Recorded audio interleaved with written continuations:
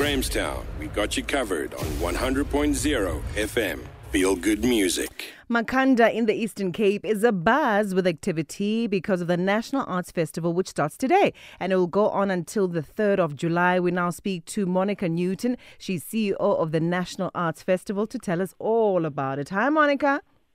Hi, how are you? I'm great, thank you. How are you? Really excited to be inviting people back to Makhanda this year. It's amazing and the vibe is good. Yeah, it's been a while, hey, since we've gathered for the festival because of COVID, right? 2 years, yeah. It's been 2 long so years. this is, for me, a dream deferred. I started planning for a live festival in 2020, had 2 years of digital, and here we are back live again and at full capacity, which is amazing. Oh, that's nice, because I was going to ask you, now with COVID-19 regulations being relaxed, how it's affected your program, if you're back at full capacity or not. Clearly you are. Tell us about it. Well, it's really wonderful because we've had some sold-out shows that now we're able to make more tickets available. So, yeah, we programmed into the bigger venues this year because obviously the festival is very much a product of its time, which was the prevailing regulations until last night. So we are back at full capacity, and that's really great news for anybody that was looking for Ringo tickets or Amanda Black tickets. We got you covered. There are also another couple of sold-out shows. And, of course, it just means greater access, better numbers, hopefully better income for audiences as more people come through. Sorry, better income for artists, I should say, as more people come through. So, yeah, it's a really, really great opportunity for us. And we're so thrilled that it happened yesterday so that we could go live today at full capacity. You've got Ringo and Amanda Black? Oh, yeah. Oh, yeah, goodness. and Good Luck, and Bongaziwe, and Selomasi Kangube, and his new drama, Bloke and His American Bantu. There is something for everybody at the festival this year. Wow. Okay, so are the venues inside Rhodes University also relaxing their conditions? In terms of capacity, yes. Unfortunately, at this stage, we've not heard from the university as to whether or not they'll be relaxing the vaccine or COVID-19 test requirements, but we're in constant engagement with them. And as soon as there's a development, we'll obviously use our communication channels to let audiences know. But then you've got those little issues, Monica, of the water issues, that side of the world, as well as stage 2 load shedding. How are you going to navigate those issues? Well, we've been working very closely with the Makhanda municipality, and Mayor Zwacha and her team have been very much on it. And our water situation is largely stabilized. It is a water-stressed area, so we are under water restrictions, but we have water every day. It's throttled at night, so the reservoirs can refill. But if everybody behaves responsibly and treats the water as a valuable resource it is, we are confident that we'll get through this festival really well. The load shedding, well, we've been living with that since 2008. So where possible, we'll move shows. Where possible, we'll offer shows with generator or backup lighting. Okay. And it's only at the last resort that we'll cancel shows.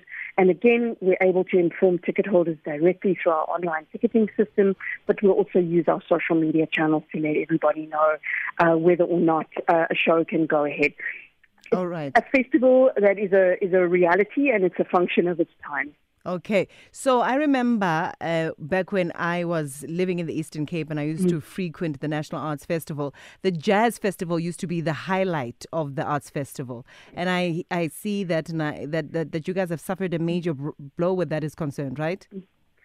Well, our long-term partner, Standard Bank, partnerships grow, they change, priorities grow and change, so they've relinquished title sponsorship, but we still have a fabulous jazz program. Okay. The National Jazz Festival Makhanda is loud and proud, and with us in Makhanda this year, we have from Zwana, we have Benjamin Jasta, we have such great jazz musicians locally and internationally.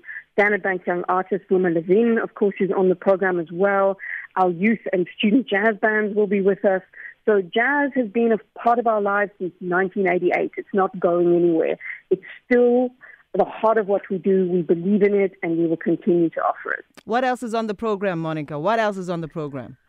Goodness, so much, so much. We've got Family Fair, we've got Betty and the Yeti, the hugely popular Eastern Cape Philharmonic are doing a children's concert. Cape Town Opera is collaborating with the Philharmonic Orchestra to do a showcase of the popular arias. We've got Guy Buttery doing an international collaboration with some Indian artists. We've got great theatre. Tando Doni, Standard Bank Young Artist for Theatre, is producing a new work. There's cutting-edge visual art and performance art, great comedy. Rob from Fearon's back with a very big comedy show.